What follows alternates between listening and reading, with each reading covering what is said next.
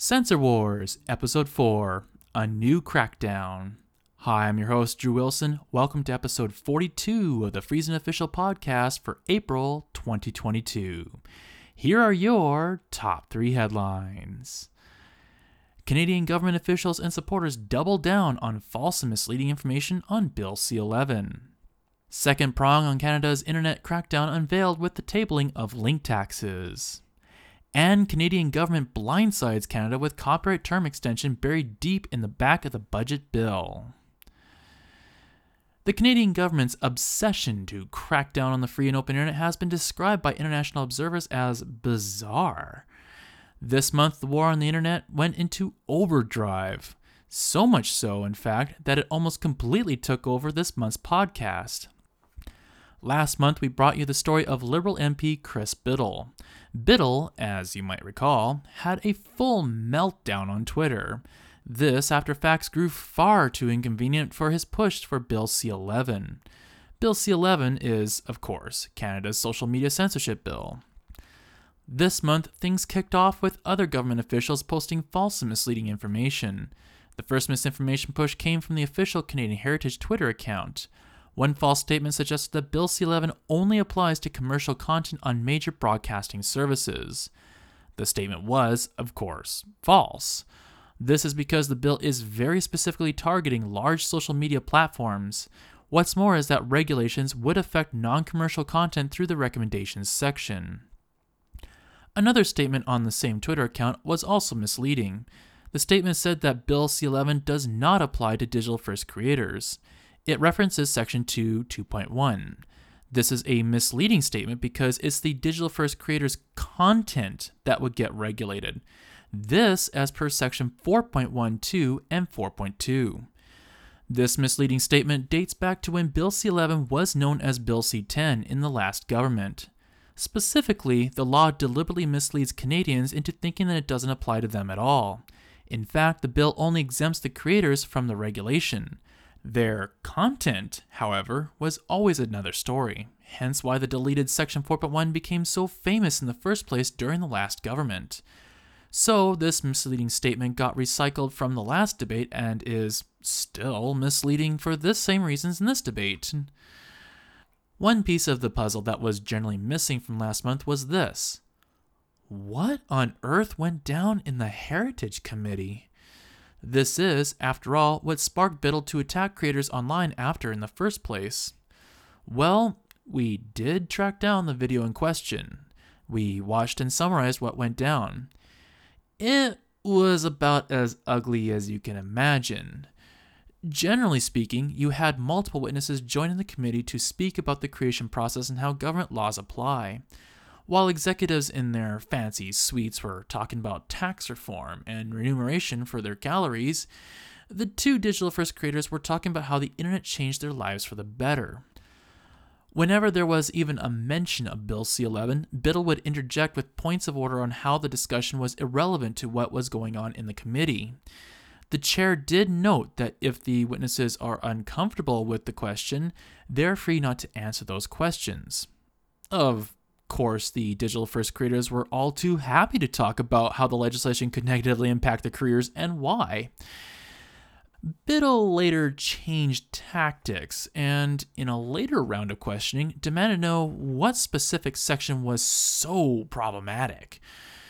Yes, the witnesses didn't have the bill in front of them, so no, they couldn't cite the specific section. Such a question, however, was widely considered inappropriate by outside observers. Biddle insisted that the bill doesn't do what the witnesses says it does. When the witnesses disagreed, Biddle began attacking the witnesses. At that point, a Conservative MP raised a point of order about how Biddle is badgering the witness and that such behavior was inappropriate for the committee meeting.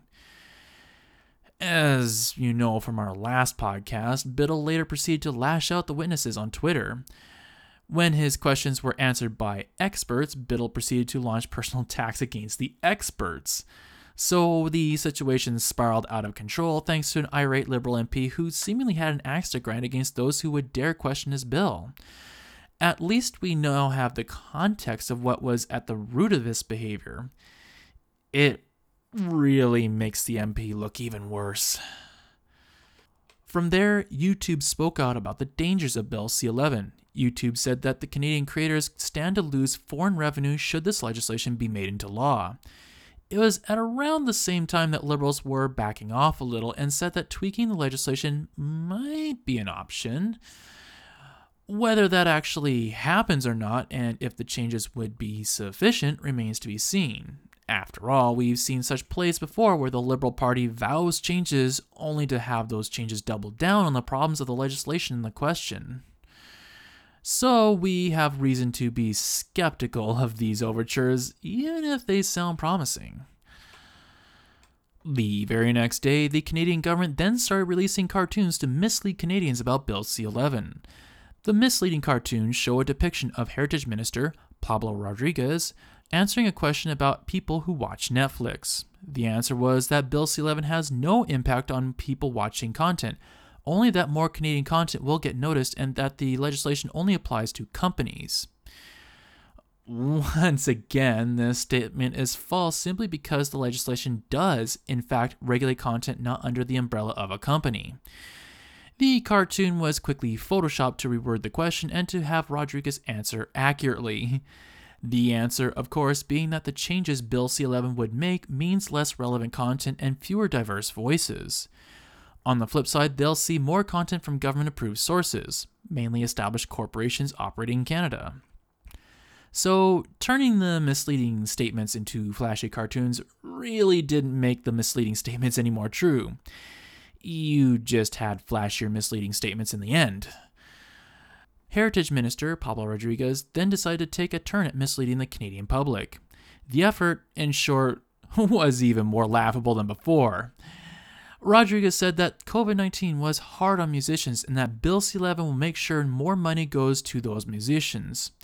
The statement was hilariously bad because observers know that the legislation does no such thing. Of course, the comedy of fail didn't end there.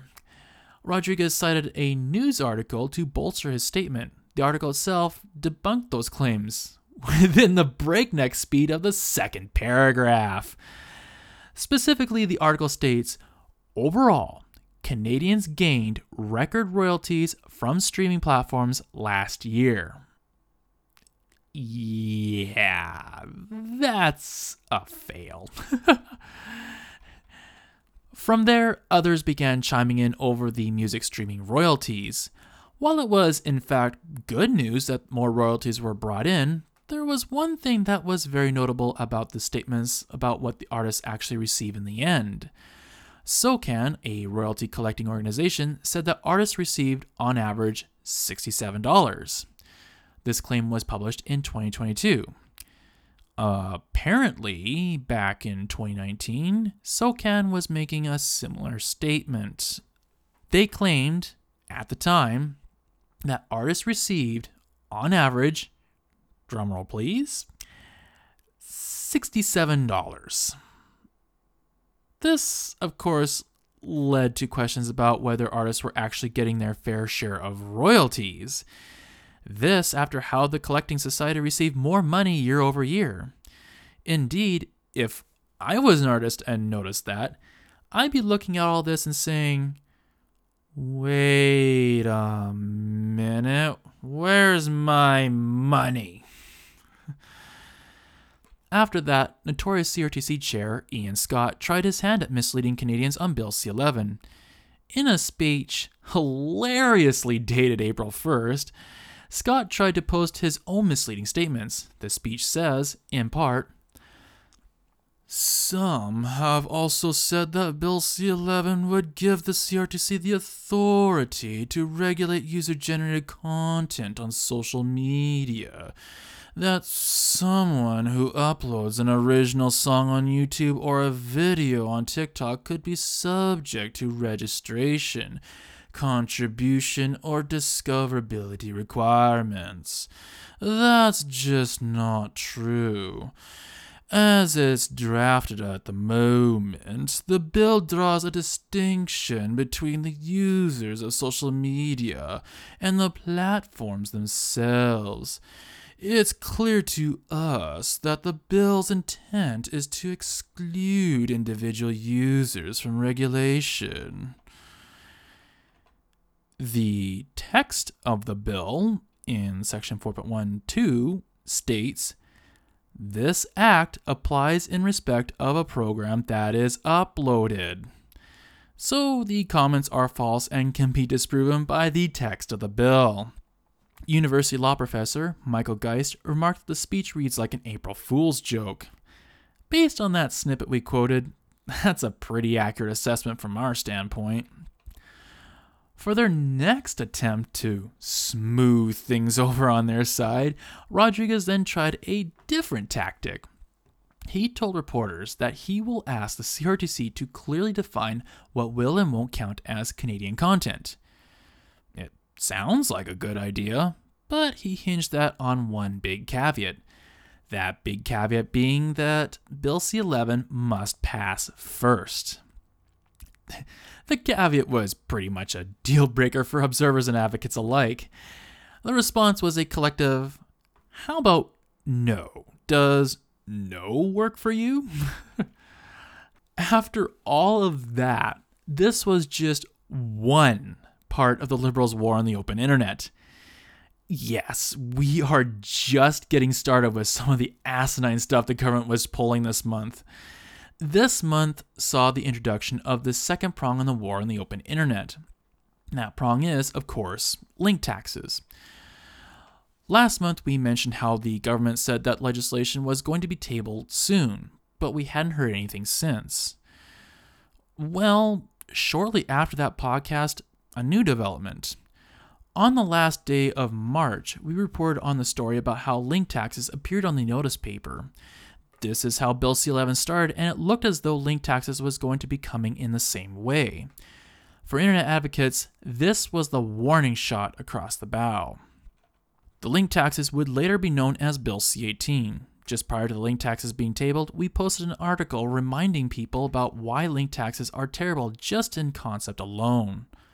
For one, approaches from all over the world ended up favoring the largest established players in the publishing world. In Australia, a good chunk of that money ended up flowing into the waiting hands of Rupert Murdoch, the same guy that owns Fox News. Smaller players, well, got left out in the cold. Further, link taxes completely upend the very concept of copyright law. When you write a paper and have to cite your sources, you are not charged for citing those sources. You might have been charged, directly or indirectly, to access those sources, but citing them requires no payment. The same should be said about links, which is the internet's version of referencing material. By demanding payment for linking, it not only upends copyright law in an unprecedented way, but also attacks one of the major building blocks of the World Wide Web as well. What's more is that there could yet be unintended and unexpected consequences. Google could, theoretically, still simply refuse to link to news articles of any kind. That would screw over every outlet operating in Canada. What's more is that legislative creep could take hold and the law would then get applied to smaller and smaller players as well. It's a bad idea that only risks getting worse from there. It was also at that point that the legislation got tabled, so we performed our traditional analysis on it. To put it bluntly, it's a nightmarish disaster. The legislation envisions the CRTC putting up a list of news organizations receiving money from the link taxes. However, exceptions are in place that says that the news organizations can also ask to have their name not mentioned. That would allow themselves to be excluded from the public list while still freeloading off of a different industry. What's more is that the bill mandates payment for linking. So if you are a smaller operator, like ourselves, and say, "This whole link tax thing is stupid, please exempt me," then the law says, "Screw you, the platform is paying to link to your site no matter what." Then the legislation decides to be, well, pure evil. It establishes what service is qualified to be an eligible news outlet. This is, of course, found in Section 27, which states 27.1. At the request of a news business, the Commission must, by order, designate the business as eligible if it A. is a qualified Canadian journalism organization as defined in subsection 248(1) of the Income Tax Act, or B. produces news content that is primarily focused on matters of general interest and reports of current events, including coverage of democratic institutions and processes, and I. regularly employs 2 or more journalists in Canada. II. operates in Canada, including having content edited and designed in Canada, and III. produces news content that is not primarily focused on a particular topic, such as industry-specific news, sports, recreation, arts, lifestyle, or entertainment. So, Section 27.1a basically means that large corporations and those with a business license can receive the money after. Section 27.1b was clearly written to ensure all smaller players are excluded from eligibility, especially if you're an online-only operation. Sections I and II are bad enough, but III is just pure evil at its core, and clearly written by the large corporations to specifically screw over the competition. So, if you have a smaller sports news organization, you cannot receive funding. If you have a smaller news outlet focused on life as a visible minority, then you are not eligible. What about writing technology news such as FreezeNet? Chances are we are excluded as well for that specific reason. Even if we are employing enough journalists, and even if we ensured the staff was Canadian enough, it wouldn't matter. We are an effective competitive player to the large corporate interests, and we cannot be given the same privileges as the large corporations. Therefore, the law was specifically written to screw news organizations like us over. Finally, the CRTC would also be given the authority to pretty much change the law at will as it sees fit. This is the same regulator that approved of the anti-competitive Rogers-Shaw deal in a heartbeat to screw over competition in the telecom sector. Who knows what evil intent the CRTC would have in store with that kind of power? At any rate, everything about this bill is terrible. In fact, I would go so far as to say that it is much worse than I had originally feared. With so much bad about the bill, it was difficult to really summarize all that is bad about it. So we noted that we wouldn't be surprised if there was something else that was awful about the bill that we overlooked. Sure enough, something else was, in fact, discovered that made the bill worse. Michael Geist noted that the bill goes beyond just linking. Simply referencing or even facilitating access to news is enough to trigger a link tax requirement. While the provision is, of course, stupid, the question that came to our minds was, why put that provision in the first place? After trying to go over the different link tax battles, we actually managed to find the likely source of why this was put into law in the first place. In 2019, when Google was still on the right side of history and fighting the link taxes, the search engine performed an experiment. They read the law and adjusted their news aggregator service accordingly. All direct links were deleted, all thumbnails were removed, all snippets were taken out, the headlines were deleted, and all context was removed as well. The result of the experiment was that traffic to the news outlets plunged by 45%. For the context of this bill, the wrong lesson was clearly learned. What that lesson being to make sure Google can't do something like that in Canada. The correct lesson was, of course, that link taxes are a terrible idea and should not be pursued under any circumstances. Still, Geist did rightfully point out that this provision alone renders Bill C-18 the most extreme link tax bill in the world, trouncing Australia's terrible approach, which largely only focused on snippets and headlines. Just listing a news organization by name will compel a service to send payments to that service according to the law. An idea so terrible, it's actually kind of remarkable. Of course, large Canadian news outlets did their part to prove to the world that they cannot be trusted with news stories that could benefit their business interests. Throwing journalistic integrity to the wind, the large outlets became a factory of pro-link tax propaganda that was filled with false and misleading information. So we ran a fact-checking program in response. The results were, well, about as bad as you would expect. Among the claims were that Bill C-18 includes smaller news players. The bill doesn't, in fact, do this. That media outlets would otherwise not survive. The outlets have a number of programs to keep them afloat, both COVID-related and by the simple fact that they are a journalism outlet. That the U.S. already has a link tax in place.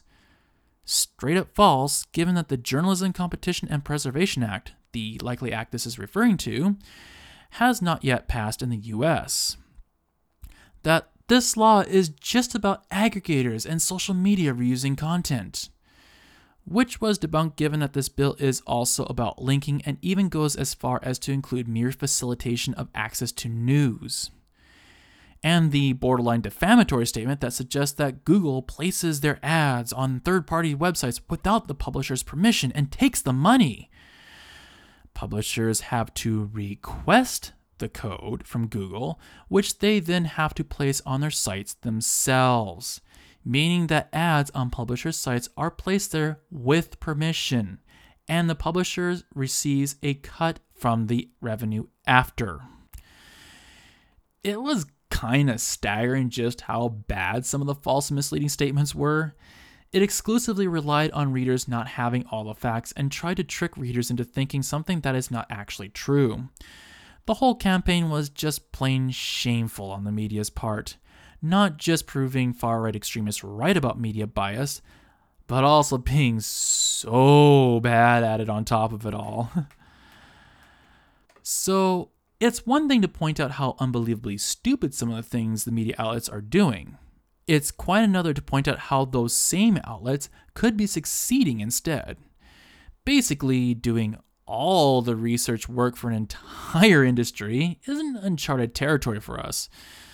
But in this case, we decided to roll our eyes and say, okay, we'll point out the obvious then. So we listed 5 ways media outlets could be successful without ridiculous link taxes. Those ways are: 1. Not simply treating your news site as nothing more than a glorified PVR. 2. Actually putting money and manpower into promoting and maintaining the site instead of leaving it to some volunteer in the workplace to take care of it. 3. Fostering a community on your site instead of just offloading that to a platform like Facebook. That platform will happily gobble up the ad revenue out from under you for all that user interactivity. 4. Offer premium subscriptions to users who want to more directly financially support the site. 5. Not paywalling everything and crying that no one wants to read your site after. The article goes into detail about what we mean more specifically, but we also included why the media won't do these simple things. It largely boils down to the outlets being too lazy or too cheap to, well, better themselves. Our response is that we're fine with it, since we'll happily just mop the floor with them after with fewer resources. Just don't come crying to us after when the money continues to dry up. These are, after all, choices the outlets made for themselves. Now, some of you might have looked at our article and said that some of these articles supporting Bill C-18 are just editorials and are just the opinions of individuals, not the outlets themselves. So, if someone had an opinion piece saying that Bill C-18 has flaws, then they would get published too. While that defense sounds reasonable, that defense pretty much self-destructed this month. Carleton University professor Dwayne Winsek authored his own piece on Bill C-18. He reasoned that the legislation won't solve a lot of problems facing the media today. One such problem is the decreasing competition as outlets keep buying each other in Canada. Well, after submitting the piece to the National Post, it seems that executives spiked the editorial, meaning the publisher refused to run it. This painted an even darker image of how anything that supports Bill C-18 would get published, but anything even remotely criticizing the legislation would get stamped out of existence, never to see the light of day. In response, WinSec responded on Twitter, "Spiked. The commission's short version of this post was just spiked by the Defenders of Liberty and Free Speech, National Post. With liberty and free speech on such shaky grounds, who can you trust? Apparently, not Canada's biggest newspaper group, Post Media." How do we know about the contents of the article? WinSec posted it to his own site so that anyone can read it after. So we have a pretty good idea of what the media attempted to censor. The development pretty much nuked the defense that the media is just publishing opinion pieces and proved just how biased they really are about stories they have a commercial interest in. Later on, we spotted the story about the budget bill. There was a section devoted to link taxes. In it, the Canadian government earmarked $8.5 million over the course of 2 years to enforce the link tax legislation. In our view, the number is suspiciously small if you really believe that every news outlet out there will benefit from the money coming out of link taxes. Let's break these numbers down to explain why. $8.5 million over the course of 2 years works out to an average of $4.25 million per year. Let's be extremely generous to the budget and assume that every employee working to enforce the link tax will get $40,000 per year.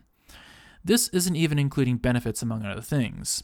So straight dividing that number, that works out to 106.25 employees. You'll have management involved, so let's dial that number to a generous 95 employees. It's even more generous because we are not including the cost of renting out office space, the spin-off jobs such as janitorial staff and IT services, contracting work such as legal, building maintenance, and other expenses including basic office supplies. So, yes, we are being super generous to the budget here. Now, think about this.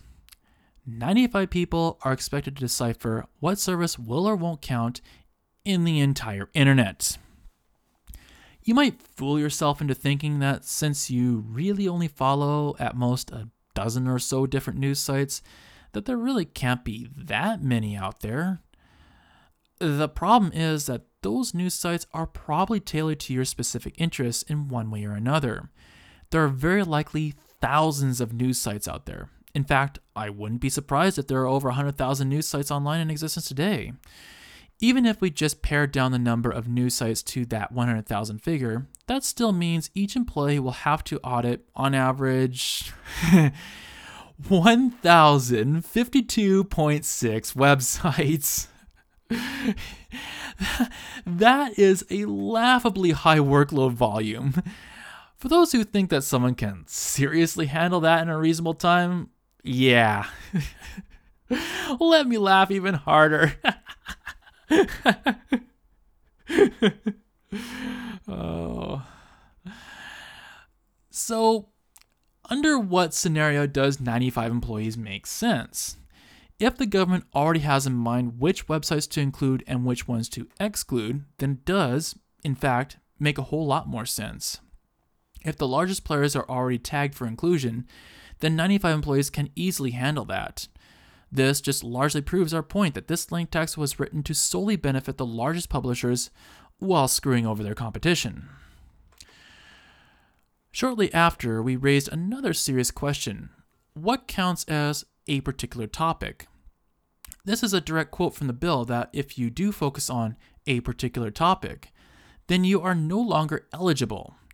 We basically drilled this down even further and found that this is a much more murky subject than what the bill would lead you to believe. Take us, for instance. A layman who doesn't know anything about what we write might just cast us off as a tech news site. thus concluding that we are just a single topic site. Of course, drill down deeper, and the argument isn't necessarily cut and dry. For instance, we often cover issues surrounding people's personal privacy. That tends to draw a particular audience. We also cover issues surrounding copyright law. That also draws its own audience. We also sometimes cover business and industry-related news. That is its own topic altogether. We also sometimes cover general tech news as it relates to the internet. Again, its own topic. The real question is, where do you draw the line between different topics? What is too close together, and what is its own separate topic? What's more is that we also publish music reviews and video game reviews. Is there a particular ratio we have to shoot for to be considered general interest enough? Also, news tends to ebb and flow. All you have to do is just listen to our podcast to realize that. Sometimes certain tech topics takes the spotlight. Other times it can be privacy. We just ride the waves of developments as best we can. Is there a certain timeline that we have to cover different topics? Really, any web developer that owns a news site will probably find themselves asking very similar questions as well. We are far from unique in asking these kinds of questions. Either way, it's a safe bet to say that this question alone makes this bill an incredibly messy one. The provision in question, Section 27(1)(b) III, is quite deceiving with how simple it sounds on the surface. One aspect of this bill also worth mentioning is lobbying. As we pretty much concluded with ease, this is a bill written largely by lobbyists. According to lobbying records, MPs were lobbied, on average, once every 4 days to push this legislation forward. That, to be fair, is a lot of time and money being invested into this lobbying effort by an industry claiming to be poor and hard done by. It leads one to wonder if all that funding already earmarked for these outlets were simply dumped into lobbying efforts after. Either way, it does explain why the legislation was so one-sided in the first place. This leads us to our third big story that really came out of nowhere: Canada's copyright term extension. It wasn't a big part of the election, nor was it really debated much in the public. Instead, it was buried in the back of Budget 2022 in Annex 3. The provision calls for the extending of copyright terms from life plus 50 years to life plus 70 years. Legal scholars have been calling on the government for some time to simply implement an application system. If a company wanted their content to have an additional 20 years of protection, they can apply for it. This lets all the other work finally settle down into the public domain. This would satisfy any voluntary obligations in the USMCA trade agreement. At the same time, it also reduces the harm the Canadian economy would suffer from through copyright term extension.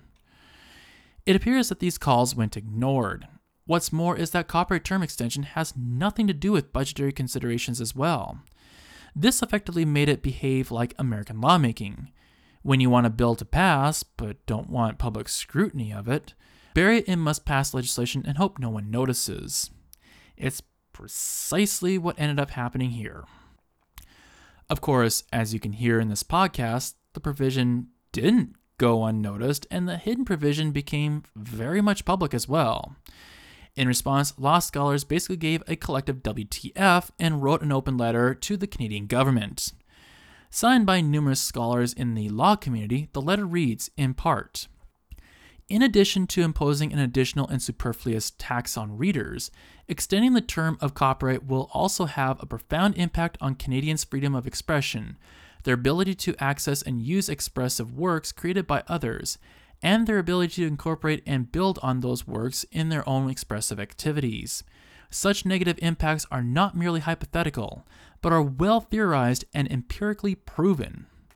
So, suffice to say, there is not a lot of people outside the corporate world that are happy with this. It's been quite the wild ride this month, so let's take a look at some of the other stories making news this month. The CRTC made another terrible decision this month. As some long-term observers might call it, business as usual. This month, the regulator rubber-stamped their approval of the Rogers-Shaw merger. The deal threatens to lower competition and quality of service while raising rates. Unsurprisingly, this appeared to sound like a great idea for the regulator. It looked as though they couldn't approve the deal fast enough. The American government is trying to unleash another bad copyright policy. This time, it's known as the SMART Act of 2022.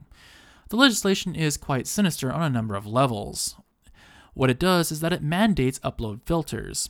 However, being the stereotypical American bill, it doesn't actually explicitly mention upload filters, but does what it can to describe them. The real sticky part is that the legislation is so broadly worded that it basically allows the US Copyright Office to take in anything that Hollywood and major record labels demand as standard technical measures and apply them to the internet at large. Ultimately, it can mean anything beyond upload filters, which is one of the bad internet policy flavors of the year in the US. Canada and the US are negotiating an agreement under the US's infamous Cloud Act. In 2018, the Cloud Act was part of a significant debate in the US. It essentially allows law enforcement to obtain access to users' personal information regardless of where they live in the world. Provisions would allow the president to enter into agreements with foreign countries to allow law enforcement to access that personal information. This without following each other's respective privacy laws. The information being targeted is what information is stored on websites, rather than what ISPs have. Still, that really is the only thing separating this potential agreement and the lawful access debates of old. If this goes through, many privacy experts agree that it would have significant implications of people's privacy in Canada. While the news on the digital rights front has been quite depressing in Canada, we did catch one story that was actually a bit of good news.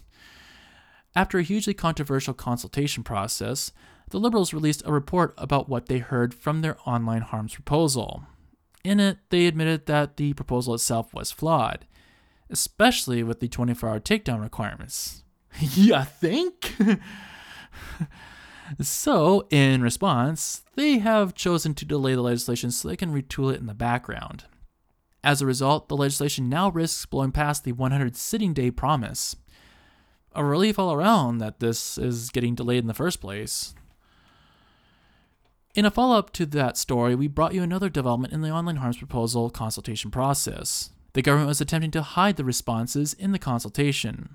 Well, in the initial days following the end of the consultation, Michael Geist also issued an ATIP request, asking for the rest of the responses. After months of waiting, they finally arrived. Over 1,100 pages, packed together in a 1.3 gigabyte PDF file, was released and publicly posted. Yes, we got a copy of it. Initial reactions are that the backlash towards the proposal was much more significant than previously disclosed. In fact, Twitter even compared the blocking requirements in the online harms proposal to dictatorial regimes like China. Yeah, they were that mad about it. Honestly, who could blame Twitter for making that comparison? Can't disagree with the assessment, given that we, at one point, referred to the blocking ideas to the Great Firewall of Canada, so this isn't exactly a unique perspective. Still, the backlash was quite daunting to see, and just opening that PDF file can be an overwhelming experience in and of itself. What's more, it left the question open as to why the government felt it was necessary to hide the submissions in the first place. It was only after the ATIP request that it was forced to release them. It really doesn't make any sense at all. Before Google and Facebook chose to throw the whole internet under the bus with regards to link taxes, there was one other major tech company that was, in fact, earlier throwing the whole internet under the bus. That company was Microsoft. While the debate was in full swing, Microsoft was egging the link tax on in an effort to try and hurt its rivals in the search industry. Bing, of course, being the search engine that few voluntarily use. The hope was that if Microsoft was going to help the newspaper industry out with link taxes, then they would get a sweet deal in return. Well, that apparently backfired. Microsoft offered the European press industry 700,000 euros while the press demanded 20 million euros. In response, the press are now taking Microsoft to court, saying that Microsoft is effectively stiffing them. Kind of hard to feel sorry for Microsoft on that one. On the plus side, there's a million references to make in the process. One good one? Microsoft never thought the face-eating leopards would eat their face. Back in Canada, it seems that the government is quietly trying to find another way to crack down on digital rights. This is what we term digital frisking at the border. The law is found in Bill S7 and would revive border security's ability to download the contents of your cell phone, laptop, or other digital storage devices you happen to be bringing with you. The legislation seems to be in response to an Alberta Court of Appeal ruling that found that such law enforcement activity is unconstitutional. So the legislation literally invented a brand new legal term known as reasonable general concern to skirt the ruling and re-implement digital frisking. Reports indicate that the Office of the Privacy Commissioner was not consulted on this. Human rights organizations are reportedly appalled at the new legal language. Some describe the legal standard as shockingly low, pointing out that it's a much lower threshold than the more commonly known thresholds of reasonable suspicion and reasonable cause to believe. The Canadian Cabinet has decided not to intervene in the CRTC MVNO decision. An MVNO company, or mobile virtual network operator, requested access to publicly funded internet infrastructure so that they can start a small carrier business. The CRTC decided that such requests for small companies were pretty much always going to get denied. The move largely shut down smaller startups in the cell phone industry. Digital rights organizations were hoping that the federal government would intervene so that real competition can start sprouting up in the sector. Those organizations were ultimately disappointed in the decision, leaving some to wonder if there ever will be a way to have competition in the wireless sector in Canada. Finally, there is a new development in the California Network Neutrality Legal Challenge. ISPs have been trying to overturn a lower court decision to toss the case and to outlaw network neutrality in the state of California. The ISPs requested an en-banc hearing so that they can appeal the decision. Well, they apparently ran into a problem. Not one of the 29 judges in the state volunteered to hear the case. As a result, the en-banc petition was denied. Much to the smiling delight of Americans watching the legal case closely, that's one more option that just went out the window for ISPs. The moment that gavel struck, you can almost hear Nelson in the background. So, another incredibly busy month here on FreezeNet, to say the least. Now that you made it this far into the podcast, let's turn towards entertainment. Before we get into the video game reviews, I wanted to point out the first impression videos we posted this month. For the first Steam game we played, we checked out Far Cry 4. You can check out that video directly on our site or via YouTube. For this month's PlayStation 3 game, we tried the game Grid 2. That video can be watched directly on our site or on YouTube. As for this month's Xbox 360 game, we played Gears of War 3. That video can be seen on our site or on YouTube. Finally, for the other Steam game we played this month, we tried Flatout 3 Chaos and Destruction. Despite the technical problems we ran into recording this video, it can be watched on our site or on YouTube.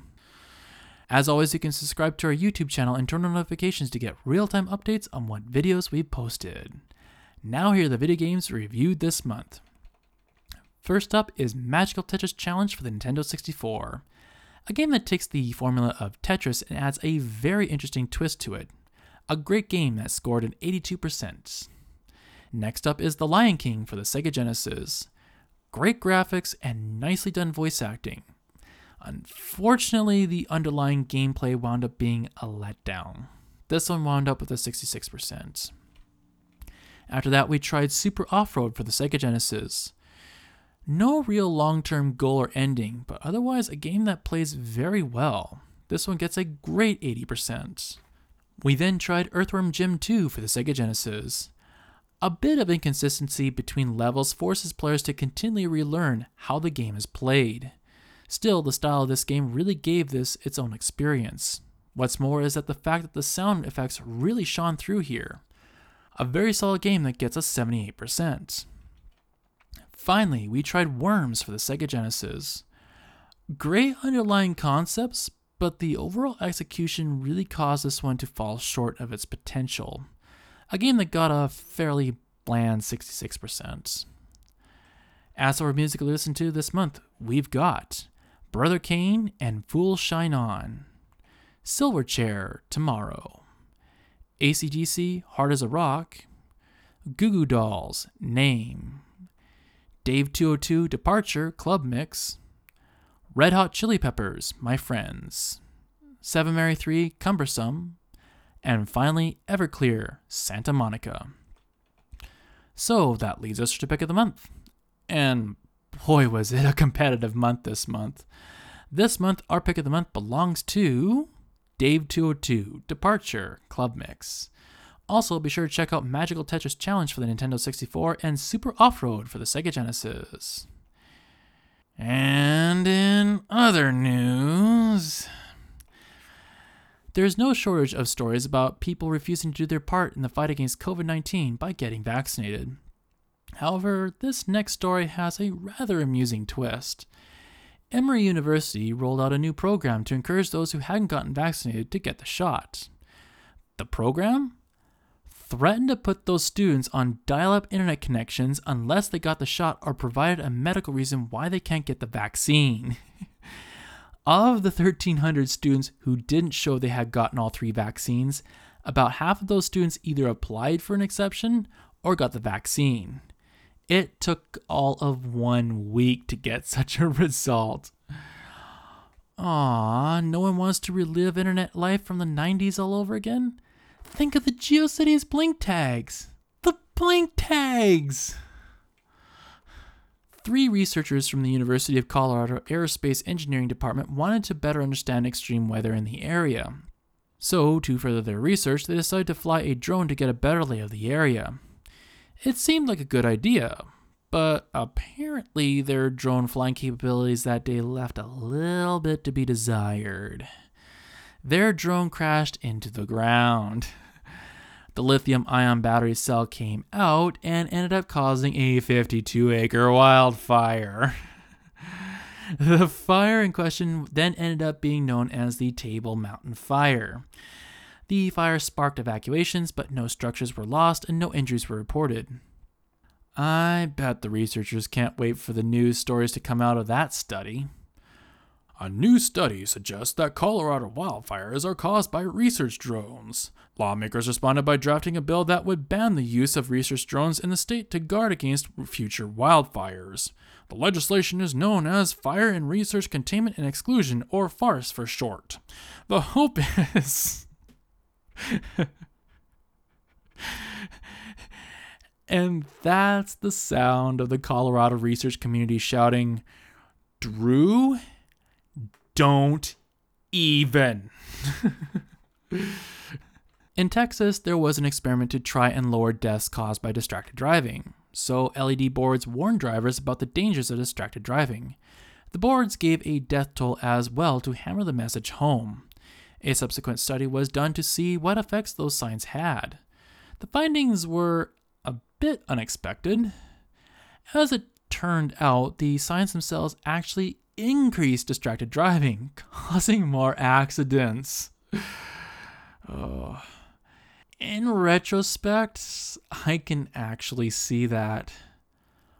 Wow, 1,639 people died on this stretch of highway due to distracted driving. Now there's some food for thought. Oh shoot! Crash!